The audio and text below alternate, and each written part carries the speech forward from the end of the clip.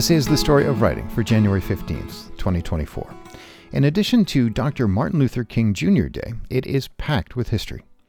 On this day in 1541, Francis I, then King of France, commissioned Jean-Francois Roberval to settle New France, now known as Canada. And it was on this day in 1889 that the Pemberton Medicine Company was incorporated in Atlanta, Georgia. The corporation is now known as Coca-Cola.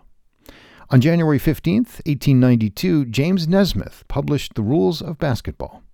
And on this day in 2001, the collaboratively edited and managed online reference Wikipedia was launched. It is the birthday of the actor who wrote, "Writing is a little bit like prostitution. First, you do it for love. Then you do it for a few friends. Then you do it for money." French playwright Jean-Baptiste Poquelin, better known as Moliere, was born on this day in 1622. He remains one of France's greatest and most influential writers. Even now, some 400 years after his birth, French is still called the language of Moliere. His comedies and other works have been translated into every living language. And it is the birthday in 1754 of the Irish politician and activist Richard Martin. He co-founded the Royal Society for the Prevention of Cruelty to Animals. It was the world's first, and so it is the oldest SPCA. And it is the birthday of the Nobel laureate who said, "There comes a time when one must take a position that is neither safe nor politic nor popular, but he must take it because conscience tells him it is right." The American minister, activist, orator, and bender of the arc of the moral universe, Martin Luther King Jr. was born on this day in 1929. He is globally famous for his work on advancing civil rights in the U.S., as well as his stirring writing and oration. Far less well known are his positions that were neither safe, politic, nor popular, nor quoted in popular media. Here's an example. Quote, "The evils of capitalism are as real as the evils of militarism and evils of racism." And here's another. Quote, "When machines and computers, profit motives, and property rights are considered more important than people, the giant triplets of racism, extreme materialism, and militarism are incapable of being conquered." King is often associated with his speech now titled "I Have a Dream," and he is rightly called one of the greatest Americans, or the greatest of his generation, or simply the best of us. It is largely because of King that Americans and many others know about nonviolent civil disobedience.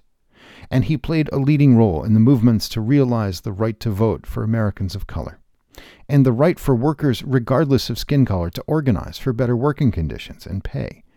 It seems unlikely that without Martin Luther King Jr., the U.S. Congress and voters would have supported passage of the Civil Rights Act of 1964, the Voting Rights Act of 1965, and the Fair Housing Act of 1968.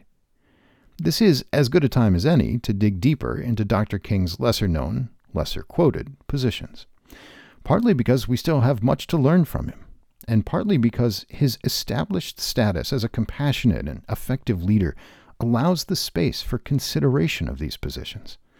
And so, two readings today from the controversial writings of Dr. Martin Luther King Jr. First, from his speech titled "The Three Evils of Society," written in 1967.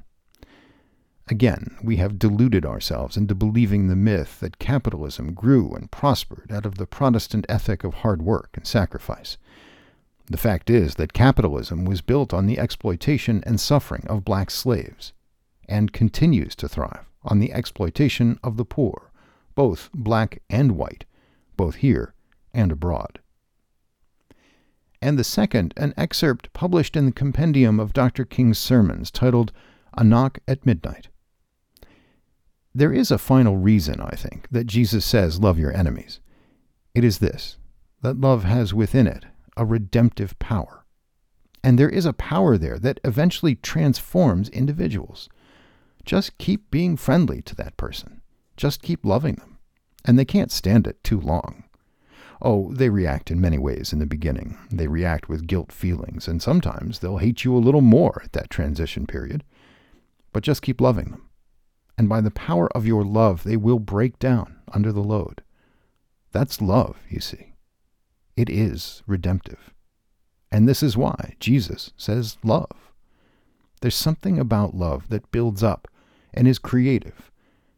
There is something about hate that tears down and is destructive. So, love your enemies. And that is the story of writing for January 15th. Thanks for listening.